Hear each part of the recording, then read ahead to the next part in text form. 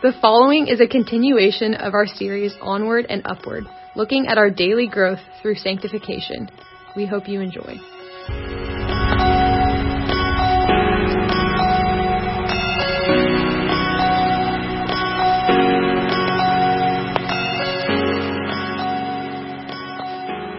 Well, howdy everyone. I am glad to be able to speak today. Tree was gracious enough to let me look at the Word with y'all. I'm going to open us in prayer, but we are going to be talking about the cost of sanctification, and we'll look at what that means.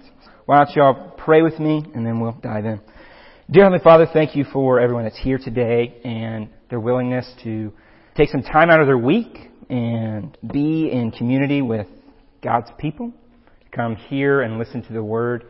And I pray that your Spirit would move tonight, that hearts would continue to be renewed, and that as we look at your Word tonight, I pray that you would help us put off what is earthly within us and help us to set our minds on what is above and put on purity. We love and we praise you in your holy and precious name we pray. Amen. We're talking about the cost of sanctification. What that basically means is that we've started this series on sanctification, and you may hear it in the world that once you become a Christian, life is supposed to be easy. There are several people out there who will tell you once you become a Christian, you'll be able to be rich, you'll be wealthy, and be healthy. And actually, if you don't have those things, then you're not really a good enough Christian.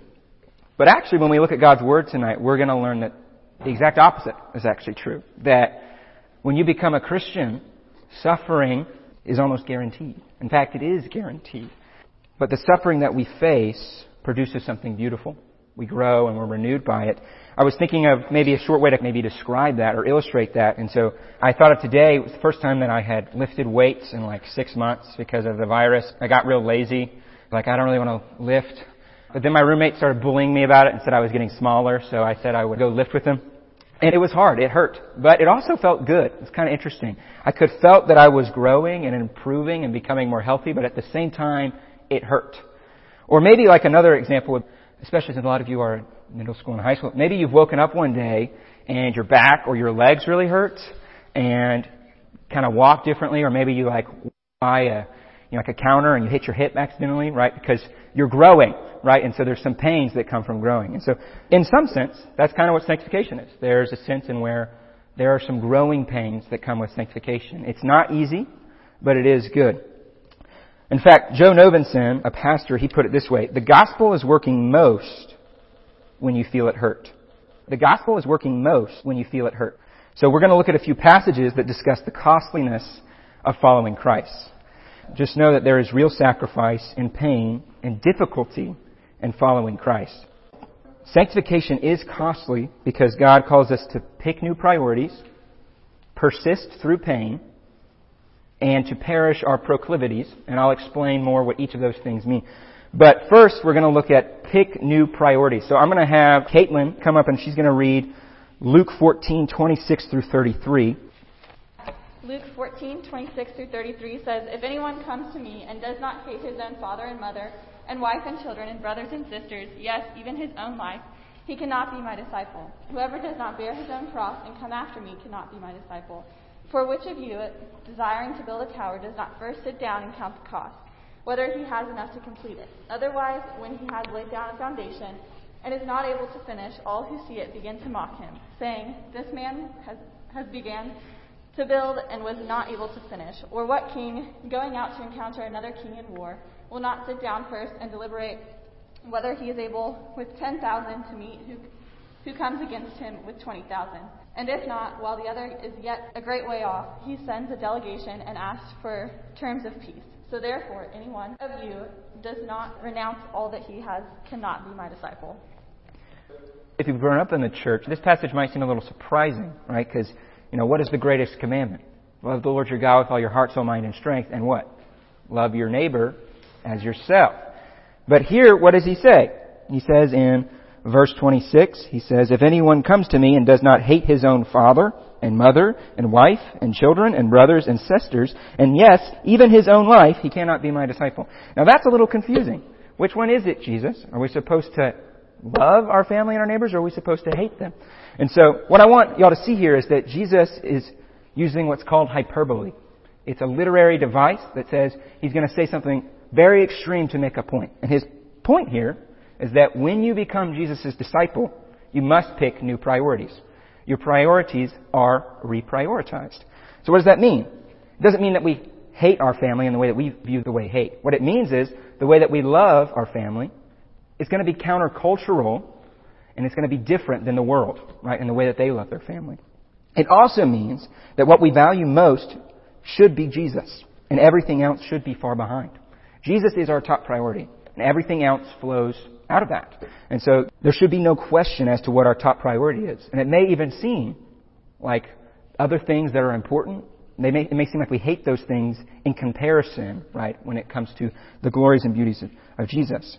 Another interesting thing here, right, is he says you may even have to hate your own self. Now, just to clarify again, the Bible is not advertising for self-hatred in the way that we use the word hate. Self-hatred is also bad, but again, this is about priorities. And so his point is, what do you need to deny? What do you need to renounce in order to put Jesus first? What does that mean? For some of you, does that mean video games? Are you supposed to hate video games so that Jesus can be number one, right? Do you find yourself always and only just kind of in your room playing video games instead of maybe taking some time and spending it with the Lord? Maybe for some of you it's sports, right? We got the Super Bowl coming up. Let's all acknowledge that we live in a culture that more or less worships and has an idol with sports. Hates sports in the way that Jesus is talking about. What about appearances, right? How do I look? What do people think of me, right? Are those things that we need to hate too, that we need to deny ourselves of, so that we can come to Jesus and He can be our top priority? We've kind of explained what Jesus means by to hate those around you in order to make Jesus your top priority. Not that we don't care for them, not that we don't love them, but our top priority is Jesus. But then interestingly, he makes an analogy. He says, for which of you desiring to build a tower does not first sit down and count the cost, whether he has enough to complete it? Otherwise, when he has laid a foundation and is not able to finish, all who see it begin to mock him. And then later, he also talks about, or what king going out to encounter another king in war will not sit down first and deliberate whether he is able with 10,000 to meet him who comes against him with 20,000. How is that related to also hating your brothers and your wife and your sister? I think his point is we need to reprioritize, right? Jesus must be our first priority. But also, that's not easy. And he's acknowledging that, right? You got to count the cost. You got to recognize that there are things in your life that you love and you don't want to let go of. And Jesus is saying you need to sit down and recognize that it's going to be hard to let go of those things. You need to sit down and deliberate, right? What do I really need to let go of? What do I really need to build this house? What do I really need to defeat this army, right?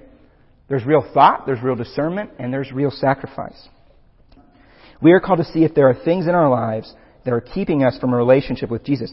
If there is, we are to renounce those things. And as we said earlier, sometimes we must even renounce our own lives. So I'm going to ask Caroline to come up, and she's going to read Matthew 16, 24 through 26. And we're going to look at the second point that I got for y'all today, which is that God also calls us to persist through pain.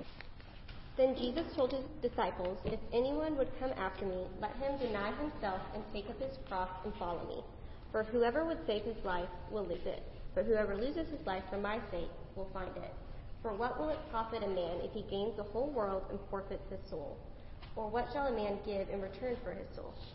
Thanks, Caroline.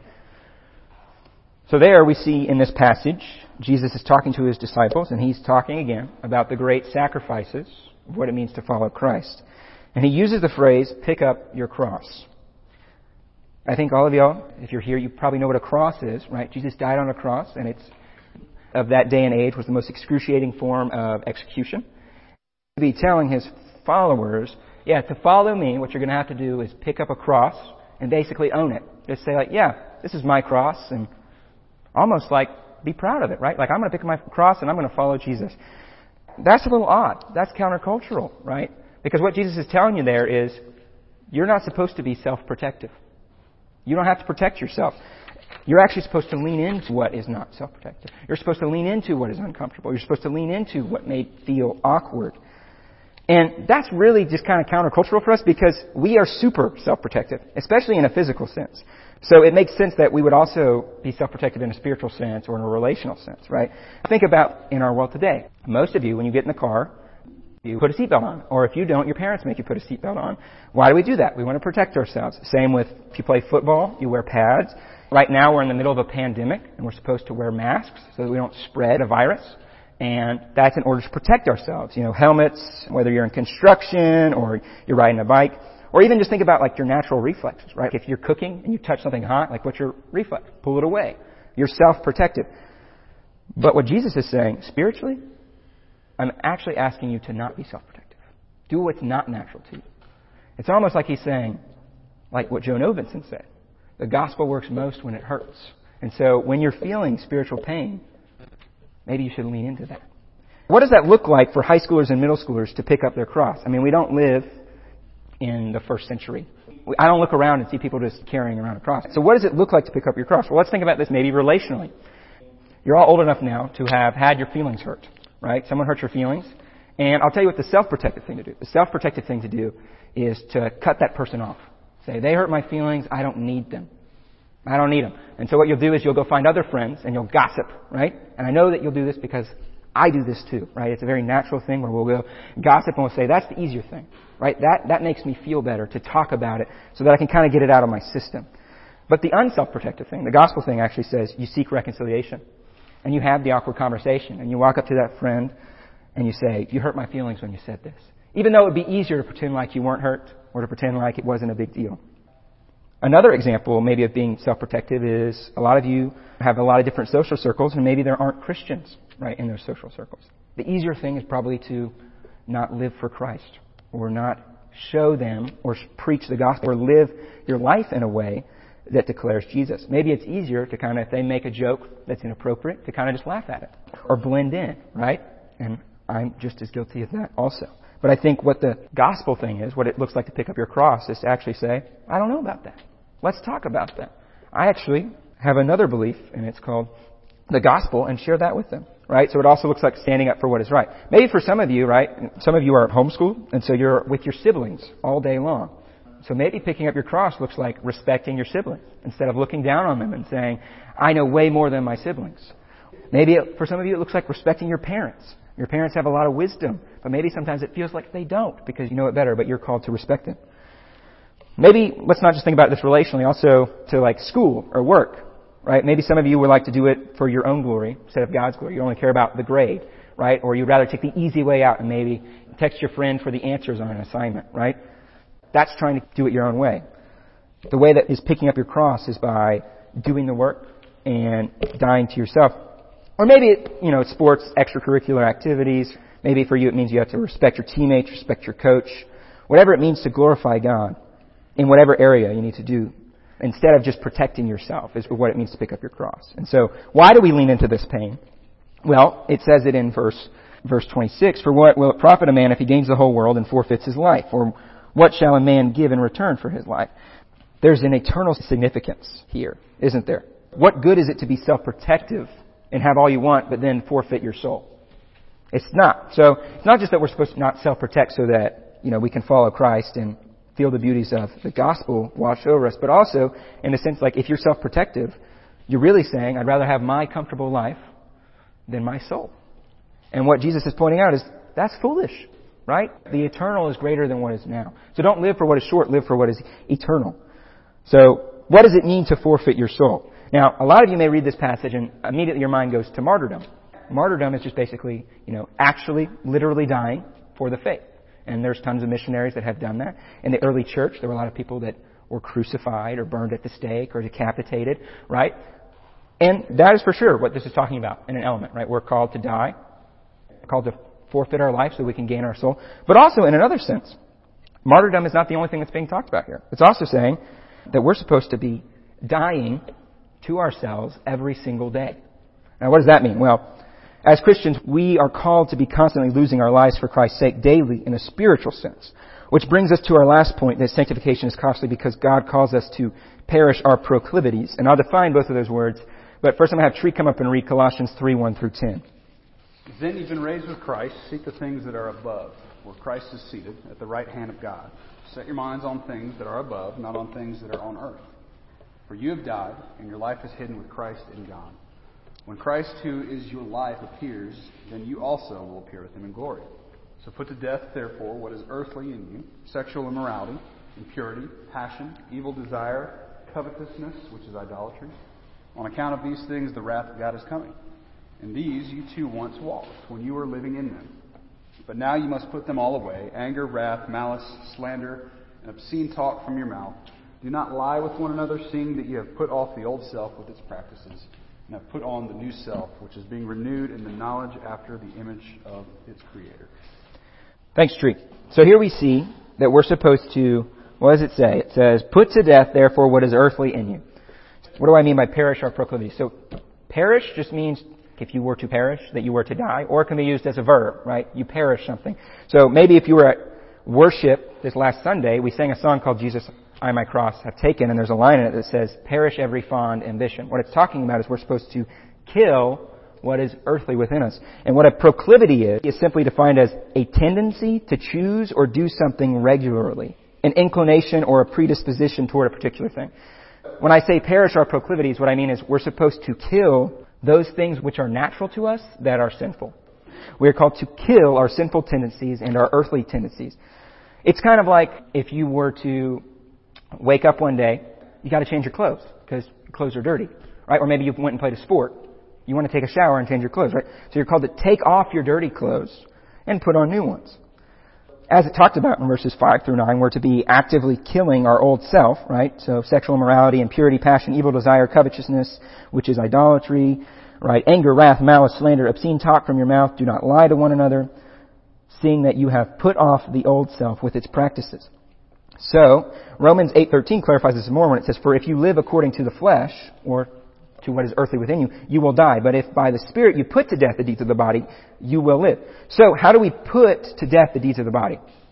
Well, the simple answer is actually just faith and repentance.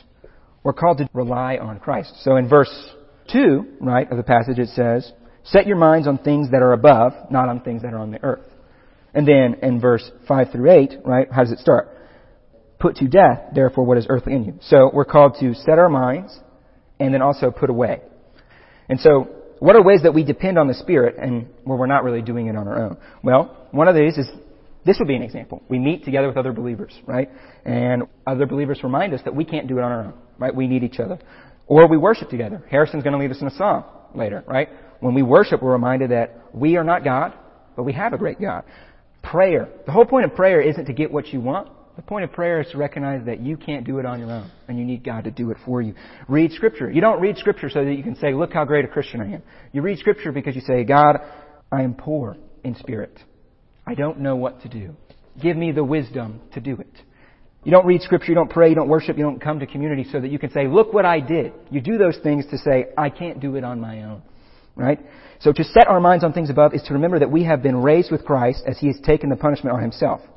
And hear this is important. The heart of sanctification is the work of God. It's not the work of man.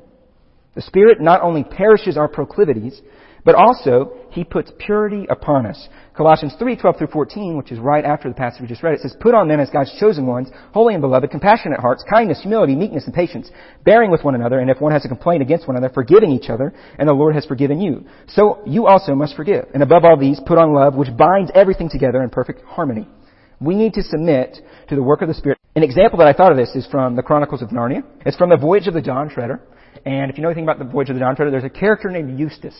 And he's a little punk in the book, especially in the beginning. He kind of does everything his own way, and he's kind of rude to everyone.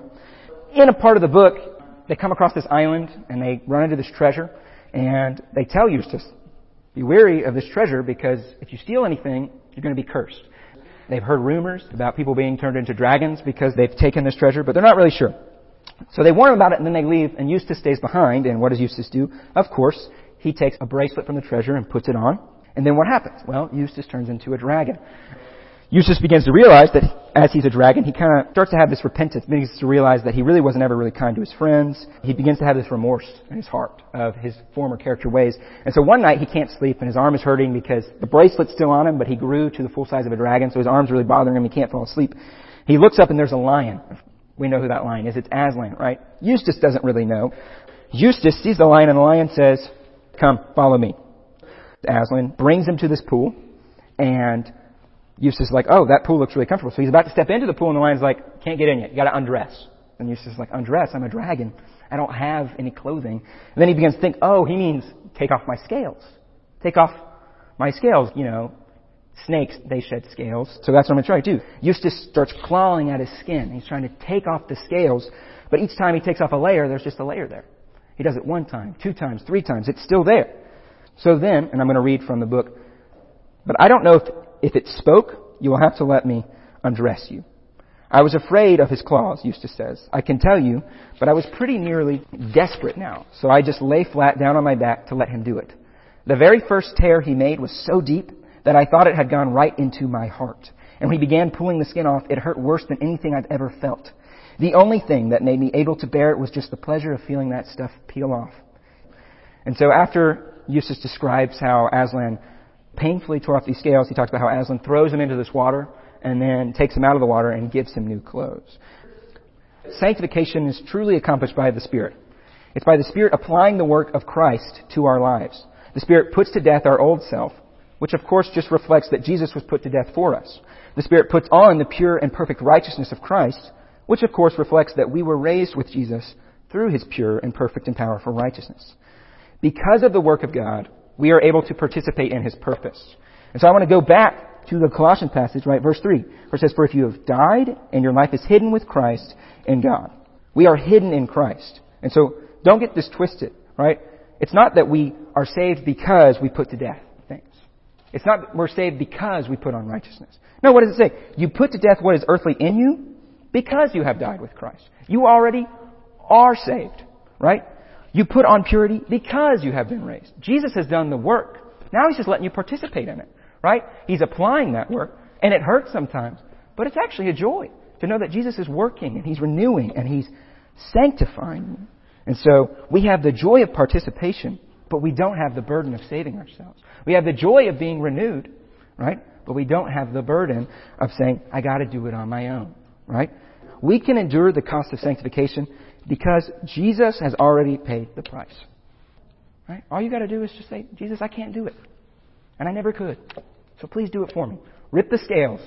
Rip the scales and earthly sin that's on me. Rip them off because I can't do it on my own. You're thinking, you just explained a very painful process. Do I really want to participate in His purpose? Is that really what I want? And the answer is you do. You shouldn't fear participating in His purpose because God is with you. He draws near to you in your suffering. I'm reminded of Isaiah 43, 1-3. But now, thus says the Lord, He who created you, O Jacob, He who formed you, O Israel, fear not, for I have redeemed you. I have called you by name. You are mine. When you pass through the waters, I will be with you. And through the rivers, they shall not overwhelm you. And when you walk through the fire, you shall not be burned. And the flame shall not consume you. For I am the Lord your God, the Holy One of Israel, your Savior. You're not your Savior. And that's a good thing. God is with you. So don't be discouraged.